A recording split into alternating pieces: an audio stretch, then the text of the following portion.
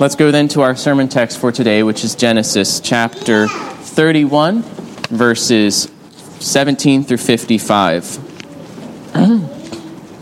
You'll find a common thread among all these passages, different deliverances, miraculous or providential, of God's people from those who are hostile.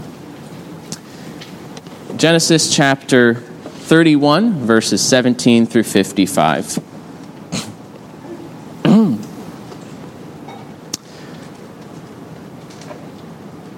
This is after Jacob spoke to his wives about leaving, and so it picks up in verse 17.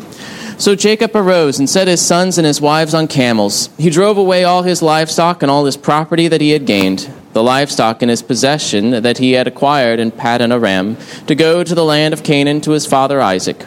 Laban had gone to shear his sheep, and Rachel stole her father's household gods.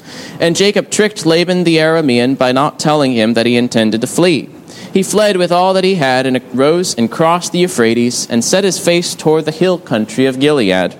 When it was told Laban on the third day that Jacob had fled, he took his kinsmen with him and pursued him for 7 days, and followed him close after him into the hill country of Gilead. But God came to Laban the Aramean in a dream by night, and said to him, "Be careful not to say anything to Jacob, either good or bad." And Laban overtook Jacob. Now Jacob had pitched his tent in the hill country, and Laban with his kinsmen pitched tents in the hill country of Gilead. And Laban said to Jacob, "What have you done, that you tricked me and you have tricked me and driven away my daughters like captives of the sword? Why did you flee secretly and trick me, and did not tell me, so that I might have sent you away with mirth and songs, with tambourine and lyre? And why did you not permit me to kiss my sons and my daughters farewell? Now you have done foolishly. It is in my power to do you harm. But the God of your father spoke to me last night, saying, 'Be careful not to say anything to Jacob, either good or bad.' And now you have gone away because you longed greatly for your father's house. But why did you steal my gods?" Jacob answered and said to Laban, "Because I was afraid, for I thought that you would take your daughters from me by force. Anyone with whom you find your gods shall not live. In the presence of our kinsmen, point out what I have that is yours and take it." Now Jacob did not know that Rachel had stolen them. So Laban went into Jacob's tent, and into Leah's tent, and into the tent of the 2 female servants, but he did not find them. And he went out of Leah's tent and entered Rachel's. Now Rachel had taken the household gods and put them in the camel's saddle and sat on them. Laban felt all about the tent, but did not find them. And she said to her father, "Let not my lord be angry, that I cannot rise before you, for the way of women is upon me." So he searched, but did not find the household gods. Then Jacob became angry and berated Laban.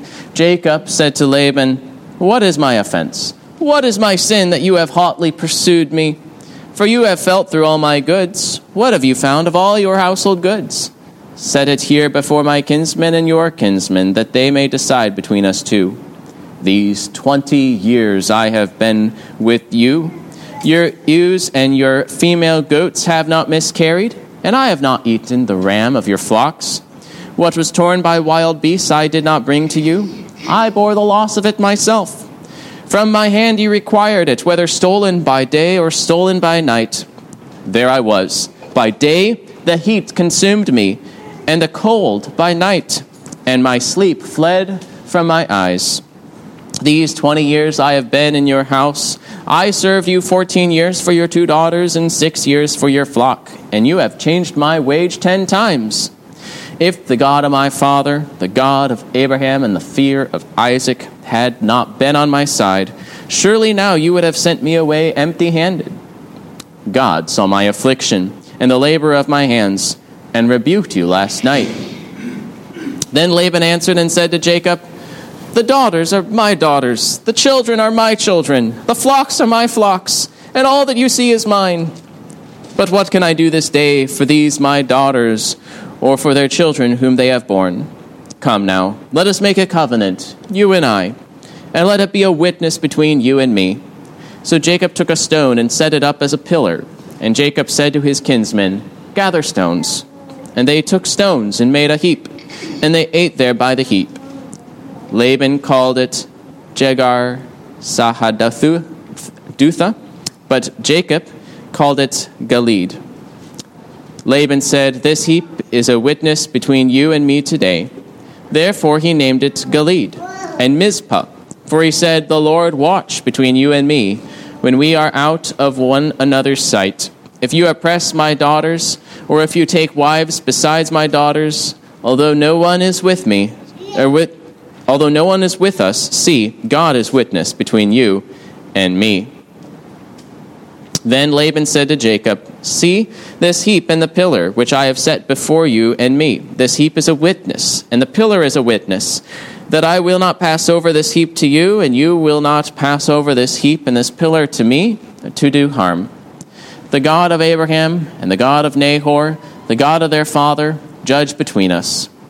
So Jacob swore by the fear of his father Isaac, and Jacob offered a sacrifice in the hill country, and called his kinsmen to eat bread. They ate bread and spent the night in the hill country. Early in the morning Laban arose and kissed his grandchildren and his daughters and blessed them. Then Laban departed and returned home. This is the word of the Lord. Let's pray for God's blessing upon his word.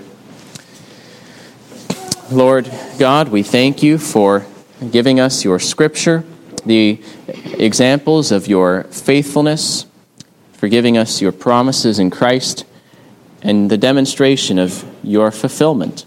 We pray that you would bless us through your word, to strengthen us by it, to give us understanding, and a heart and mind that will retain these things.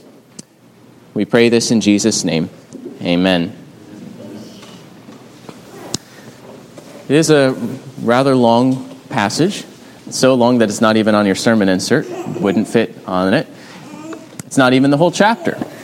But it is, nevertheless, basically one passage. It's unified by the leaving of Haran, Paddan Aram, that place beyond the Euphrates River, and the closure of this portion of Jacob's life.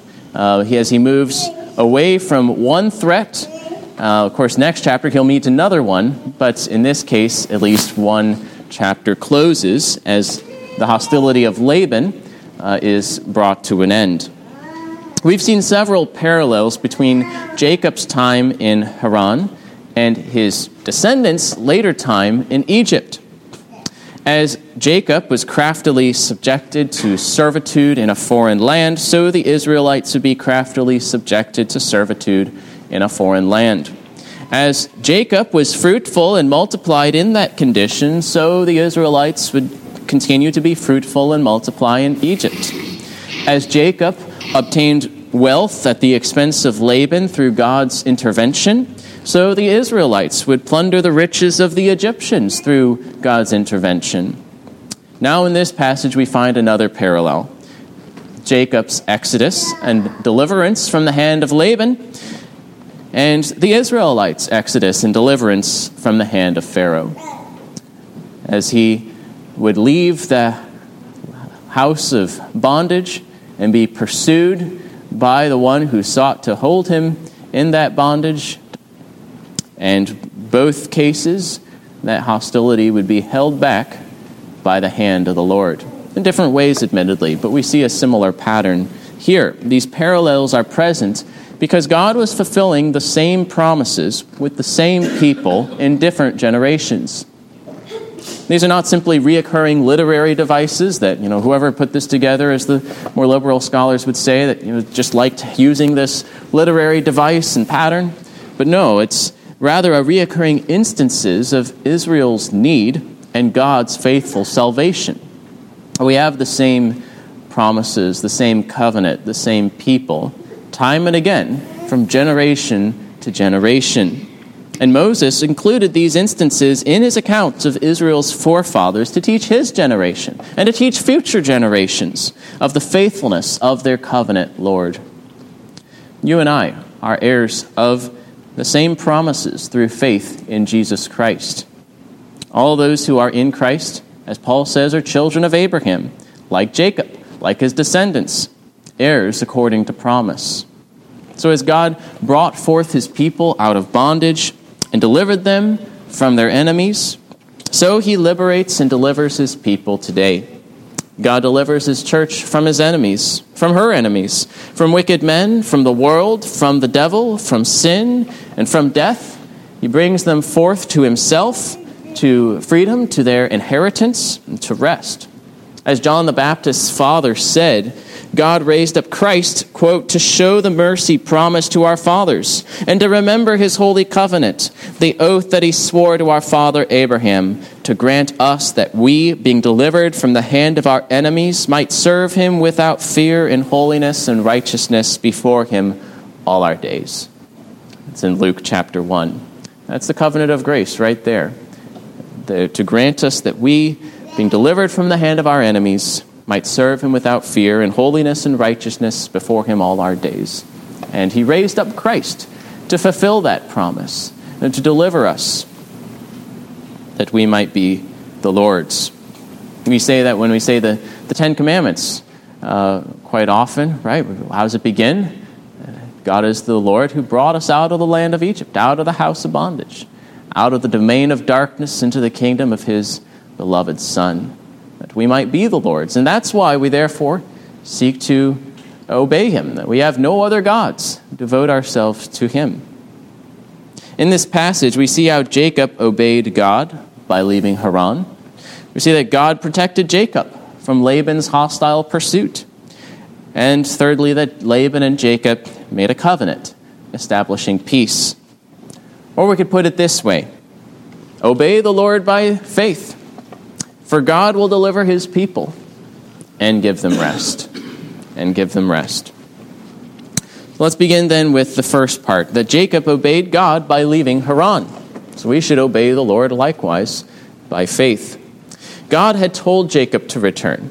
That was in the previous section. God had spoken to Jacob in verse 3 and said, "Return to the land of your fathers and to your kindred, and I will be with you." Jacob told this to his wives, recounting the vision from God. And his wives agreed with him and encouraged him to do what God had told him. And so he does it in the passage we read today. This decision took courage. This decision took decisiveness. He knew that this decision was risky, that Laban would not approve of finally letting him go. Jacob could have lost everything. As he describes, he had a reasonable fear that Laban might catch him and take everything away from him and do him harm, leaving him the way he had been 20 years earlier as he had come, and perhaps worse. As Jacob explained to Laban why he fled secretly, "Because I was afraid, for I thought that you would take your daughters from me by force." Nevertheless, Jacob still left. He left with his flocks and his herds, his possessions and his servants, his wives and his children. He trusted the word of the Lord, and encouraged by his wives, he set out with his household while Laban was busy. Laban was shearing the sheep. It was a big deal when you had hundreds and hundreds of sheep. It was a major time. He was occupied, and so Jacob took the opportunity to leave. There was no contract anymore holding him back. He had paid for his wages. He had paid the bride price for his wives, their engagement presents. He had worked it off. He was going to leave now.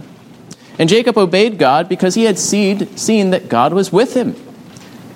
He had seen the hand of God at work. He trusted God to continue to be with him. God's command, after all, had also come with the assurance of a promise, "And I will be with you." He both combined promise and a command and a call to Jacob, just as he had when he called Abraham and said, "Go to the land that I will show you, and I will bless you." And so motivated by this faith, believing God, embracing the promise, he therefore trusted the Lord and acted upon his word and obeyed, and he left. It's by faith in God's promises that we receive the promises. This is key in all the patriarchs and in God's people today. Abraham believed God, and it was counted to him for righteousness. Faith in God's promises would be key for his descendants as well. It's those who share the faith of Abraham, who are children and heirs of Abraham. You and I are justified by faith alone, faith in the promises of God in Christ Jesus. So believe in the Lord Jesus Christ, that God may be with you. This faith then expresses itself by obedience. As Hebrews 11 verse 8 said of Abraham, by faith Abraham obeyed when he was called to go out to a place that he was to receive as an inheritance.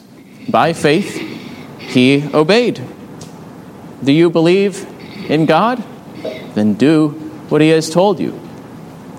He will not lead you astray. He is trustworthy. And if we trust him, we will act by his word. If he gives us a promise, we'll embrace it. If he gives us a warning, we'll heed it. If he gives us a command, what should we do? We should obey it believingly. And this faith expresses itself also by endurance and courage. It's by steadfastness in the face of difficulty and risk. When you meet with difficulty, persecution, temptation, pressure to go off course, to get off the path, to depart from the path of duty, this when steadfastness rooted in faith counts. Jacob had endured patiently for 20 years. He had worked hard all that time, looking to what God had in store for him.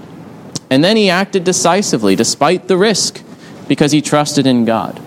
So likewise, hold fast to the way of the Lord despite the trials during that path, running the race with endurance, looking to Jesus, the founder and perfecter of our faith, and despite the risks that may accompany it. That may accompany the actions. Has God told you to do something? Is it clear that this is what God has told you to do, that his word demands that you take this course of action? Then do not hesitate. This is the Lord we trust in, so we are willing to follow his commands. But then secondly, what we find is that God protects Jacob from Laban's hostile pursuits. Jacob leaves, and as he expected, when Laban hears of this, he gathers up his kinsmen, he gathers together, not quite his chariots like Pharaoh did, but something equivalent in his way of being able to gather a force that would be able to overwhelm Jacob, and sets out for him, pursuing him. And after 7 days, he catches up with Jacob. But God protects Jacob by rebuking Laban in the night. Laban continues to slander Jacob. He would have done Jacob harm, but God delivers them from harm. In verses 22 through 23, we find that Jacob pursued Laban like Pharaoh later pursued Israel. Consider how closely even the wording is. Genesis 31, when it was told Laban on the third day that Jacob had fled, he pursues him. Exodus 14, when the king of Egypt was told that the people had fled, he gathers his forces and pursues. So despite Laban's smooth words about sending Jacob off with a party, I think we should know Laban by now that this is probably not going to have been the case. If God had not rebuked Laban, that it would have not been a fun party. These are not honest words. Jacob's remark in verse 42 was true. If the God of my father, the God of Abraham, and the fear of Isaac had not been on my side, surely now you would have sent me away empty-handed. That's certainly the pattern that we have found in their dealings thus far. Laban set out in pursuit, intending to take away everything by force. Even when he's restrained, he still says, these are my daughters, these are my children, these are my flocks. He's still wanting to hold on. As he says in verse 29, it is in my power to do you harm. But as even Laban said, God was the one who restrained him. He had appeared in the night, told him to not say anything good or ill, to not make a judgment upon Jacob. He still says a lot of things, but he's not making a judgment and enforcing it. God's message to Laban was similar to earlier rebukes of hostile rulers. What happened when Abraham was in danger from Pharaoh, from Abimelech? God rebuked them, either by a message, by plagues. When Isaac and his wife was threatened, in that case, providentially, things were exposed in a way that they were delivered. Similar also to God's later protection of Israel at the Red Sea, as the hostile army was effectively stopped, of course, in that case, by being totally overwhelmed. And so here we have a similar exodus from bondage and a deliverance. God remembers his covenant forever.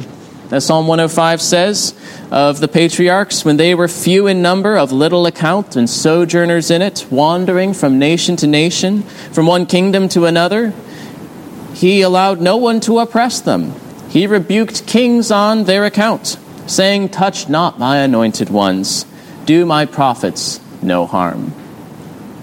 This is how God kept his covenant with Abraham, that he would be faithful to them, be their champion and protector, even when they were few in number. So God was fulfilling his promises. He was fulfilling his promises that he had renewed with Jacob, to be with him, to keep him, to protect him as Jacob's shepherd. Now, Rachel had foolishly, I think, stolen her father's household gods. The scripture does not say a lot about why she stole these household gods. Perhaps Laban had used them in the divination that was referenced earlier, and she was not wanting him to use that to find them, or perhaps she still had some attachment to them. We don't know exactly why, but it doesn't seem right that she did so. She stole from her father. And Jacob did not know of this. He implicitly judged Rachel, not knowing that she had taken these things. But perhaps the main point is that Laban's gods were humbled. Laban's gods were powerless. Laban's gods were stolen. And if Rachel was telling the truth, they were also defiled, ritually defiled, if the way of women was indeed upon her, at least according to the later ceremonial laws of the Old Covenant. Laban's gods were powerless. But the fear of Isaac, the God of Jacob, he is the one who delivered his servant. Now in verses 36 through 42, Jacob makes known his case. Jacob begins now to be vindicated, even in the eyes of Laban. He gives glory to God as well for this deliverance. Laban had falsely accused Jacob. "Why have you driven my daughters away like captives by the sword?" Well, actually, the Bible's already been very clear that the wives went willingly. He told them, he convinced them. They said, "Yes, we can go. We should go. What God told you to do, do." And so we know that Laban's words are not accurate. He had falsely accused Jacob. He had tried to shift the blame, similar to Pharaoh and other rulers in earlier parts of Genesis. But his words are hollow and dishonest and desperate. When the search for the stolen goods fails to find anything, Jacob now is in the position to argue his case. Finally, after like 20 years, or at least after the previous years in which the tables had been turned upon him, he's now in a position to argue his case more fully. Look at what's been happening. I've been with you 20 years. I've been out in the desert, hot by day, cold by night. Sleep has been chased from my eyes. Whenever something was stolen by the flock, I bore the loss. It's not the way it normally worked, but it's the way it worked in Laban's household. That Laban's flocks had nevertheless prospered, no miscarriage among their flocks, that they had grown, and finally Jacob, of course, got his wages too, but he had worked, he had been faithful, he had suffered, and now it all comes out as he is able to argue his case before his accuser, before Laban, and he ascribes his deliverance to God. If God had not been on my side, I would not have anything. Very similar to Psalm 124, which we'll sing after the sermon. If God had not been on our side, let Israel now say that we would have been trapped, we would have been ensnared, we would have been destroyed by our enemies. But our help is in the name of the Lord who made heaven and earth. Jacob had endured much at Laban's hand, but God alone had protected and delivered him. So what do we learn from this? Learn to trust in the Lord for your protection. Learn to trust in the Lord for the preservation of his church. Certainly not every individual is delivered in this way when harm is intended him. There are martyrs for the sake of Christ. But also consider that this was effectively the whole future of the church that was in Laban's hands. Certainly there was Isaac and Rebekah, but they were old. Rebekah herself might have passed away already by this point. This was the church of God that was being threatened, just as it would later be at the Red Sea. And yet God would preserve his church and make sure that it was not destroyed. Christ would build his church, and the gates of hell would not prevail against it. And individually for you, of course we know that even the martyrs gain, that they are received by Christ into eternal glories and are delivered from all the hostility of men. So trust in the Lord for your protection. It's that same dedication that he shows in this life that is greater in the life to come. He has bound himself to his people by a covenant. The mighty will be rebuked if they dare to touch the Lord's anointed, if they dare to touch Christ and his people. Even when the church is few in number and of little account, wandering from people to people, their champion is almighty. We know that Jesus is among his church. When Paul persecuted it, how did Jesus describe it? Why are you persecuting me? And this is the way God sees the way people treat you and me, those who believe in the Lord Jesus Christ and his church altogether. So endure the slander of the ungodly if others persecute you, as Laban did Jacob.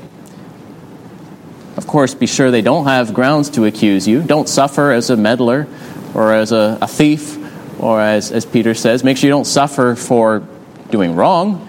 That would only be just. But if you suffer innocently, if you suffer unjust accusations, if people speak evil of you on account of Christ for righteousness' sake, then take heart that you are in good company with Jacob, with the prophets, with Christ. Vindication will come in time. Jacob was able to clear his name, but it took years before the opportunity presented itself by the grace of God. For some people, it might be only on the day of judgment, but that will be a tremendous day. And then finally, like Jacob, give glory to God. Acknowledge his salvation. When God answers prayer, when God has delivered you from sin, when God delivers you from other threats, give glory to him. If God had not been on our side, we would have been destroyed. As Jacob confesses the hand of God, so give God his due. Only the Savior is able to release us from the schemes of wicked men, from the world and its lust and pride, from the devil who seeks to devour you, from sin which seeks to corrupt, wages war against your soul to destroy it, and from death itself. God is our Redeemer. Now, the last part of this passage, we find that Laban and Jacob make a covenant establishing peace. God will give rest to his people. Having been rebuked by God and then reproved by Jacob, Laban, after making a desperate assertion of his what he saw as his rights, he relents and he seeks a covenant with Jacob, much as Abimelech had sought covenants with Abraham and Isaac. This covenant is a product of God's intervention. It would not have happened if God had not rebuked Laban. But now God provides peace and rest to Jacob from this trial. Not yet from all trials, but from this trial. He brings it to an end. As Proverbs 16:7 says, when a man's ways please the Lord, he makes even his enemies to be at peace with him. Laban and Jacob made a covenant to establish peace. Laban was unable to keep Jacob's household, so he lets them go, and this is confirmed by this covenant, and he relinquishes them to God's care. It marks the end of this struggle. It's as definitive as the crossing of the Red Sea. A boundary is fixed. Jacob obtains rest and is able to move on to the promised land, like Israel did. It marks a definitive break with the old country, the country that Abraham had left, that he did not want his son to return to, which Jacob only returned to because of the necessities and was told to come back. And now would any others return? The next time they crossed the Euphrates River was over 1,000 years later, as they were captives of Babylon, and they were earnest to return. But this is a definitive break now, as they will journey on. There's also a widening distance indicated by the different languages. The heap of stones is called a heap of witness, but it's given two names because one is in Aramaic or Syrian, the language that Laban spoke, and the other one means the same thing in Hebrew, the language that Jacob spoke. So they already start to see greater division between these two branches of the family as they are already now speaking different languages. In this final portion, we learn several things. We learn about covenants. Again, it's great to see examples of covenants in Scripture, so we better know what this thing is that we have with God, a covenant. Here is a covenant between two men who had been at odds, and it is we might call it a treaty. We've called covenants alliances or bonds. This could work as well. A treaty especially might be fitting as it ends the hostility and puts them at peace again. It has terms. I'm not going to cross this border to harm you, and you're not going to go across this border to harm me. You know, different covenants have different terms, different relationships that they describe, but that's the one in this case. They have symbols. In this case, there were two symbols. There was a pillar, and there was a heap of stones. Perhaps it was to have 2 or 3 witnesses, to hold them accountable. It marked the border, but would also symbolize how God would watch over them. It's called Mizpah because that would be refers to be a watch post. This heap of stones was a heap of witness. God would be the one watching over them to make sure that they observed the terms of the covenant. The terms of the covenant also included that Jacob would not take any more wives in addition to Laban's daughters, which is admittedly a little ironic. Maybe it was wrong for him to take even one wife more than the one wife that he took from Laban. But at least Laban recognizes it would have been wrong to take even more in addition to Rachel and Leah. But he doesn't want Jacob to harm his daughters. He's not going to be able to enforce that, so God is going to be the one to watch over it and to hold them accountable to fulfill the obligations of the oath. And we see an oath here. They swear it, that this covenant is something that is established by oath, that God is invoked as the witness, and that you swear by something greater, by God, to bind the parties to this. And we find a sacrifice, that Jacob offers a sacrifice. As they're invoking God, they worship God, they have a sacrifice in the hill country. And then finally a meal, a shared meal, that he calls his kinsmen to eat bread with them. And we have now, instead of hostile enemies, those who can sit down and have fellowship over a meal together, that peace has been established. And that's made tangible by sharing a meal with one another. In this case, the covenant served to resolve contention. They called God to hold the other to account. Hebrews 6 mentions this common use of oaths and covenants. For people swear by something greater than themselves, and in all their disputes, an oath is final for confirmation. But he goes on to say how God himself swore an oath to his people, and he had no one greater to swear by. He swore by himself. This is how God makes his covenant with his people, that he makes it swearing by his own name to be faithful to them. God sets the terms. He describes the relationship between God and his people. Of course, the covenant of grace establishes it through Christ, the mediator. There are symbols to this covenant reminding us of it. We have baptism and the Lord's Supper. And the Lord's Supper is this covenant meal, showing peace and fellowship between God and his people. We have communion with Christ, therefore fellowship with the triune God. We can sit in his presence. People typically didn't do that in the presence of the king unless they were truly at peace with him. We might also learn something about dealing with people who are stubbornly manipulative or oppressive, that we should seek peace, receive peace when it's possible. As Psalm 34:14 says, seek peace and pursue it. Sometimes you may need to agree to certain boundaries to create even some distance for the sake of peace. I say that cautiously because some people are very quick to distance themselves from any difficult situation, but there are times where arrangements are needed to create peace between parties who cannot get along together otherwise. But I think we also learn something about salvation. God delivers his people that he might give them rest and security. Not only did he restrain Laban, but he also secured a lasting peace. In the history of the church, Old Testament, New Testament, God delivers his church from trials and gives it times of relative peace and stability. It's not the whole history of the church, but he sends it through trials and he brings them forth out of them.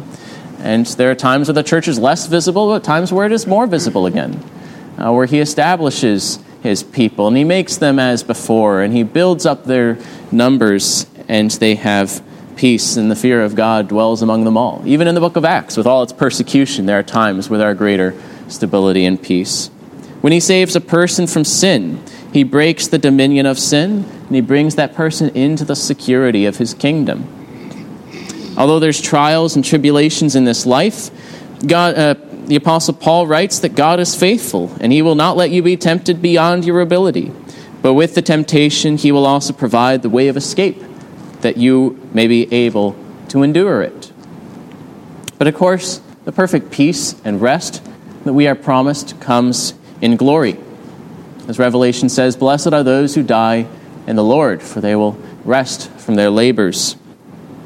It says in Revelation 7, they shall hunger no more, neither thirst any more. The sun shall not strike them, nor any scorching heat. For the Lamb in the midst of the throne will be their shepherd, and he will guide them to springs of living water, and God will wipe away every tear from their eyes. This is what God delivers his people unto, is to peace, is to rest, and a security from these trials, that we might be with him. So let us learn to obey the Lord by faith, to trust in the Lord and his protection. God will deliver his people and give them rest. As God brought forth his people out of bondage and delivered them from his enemies, so he delivers and liberates his people today. Through his Son, Jesus Christ, he delivers the church from his and our enemies, from the world, from the flesh, from the devil, from the sting of death, from all the schemes of the evil one. He will bring forth his church to freedom and to the security of his kingdom. To him be the glory, now and forever. Amen. Let's pray. Dear Father, we thank you for your power that you have worked on our behalf, for your gift of salvation through Jesus Christ. We thank you for your covenant promises and these things which are written for our instruction, that through the comfort of Scripture we might have hope. We pray that you would indeed fulfill these promises, that you would deliver your church from those who seek its destruction, from our own sins that seek our destruction. We pray that you would rule in our hearts and to deliver us from trials, that we might come forth refined as silver and gold, that we might give you praise both now and forever, and from generation to generation. We pray this in Jesus' name. Amen.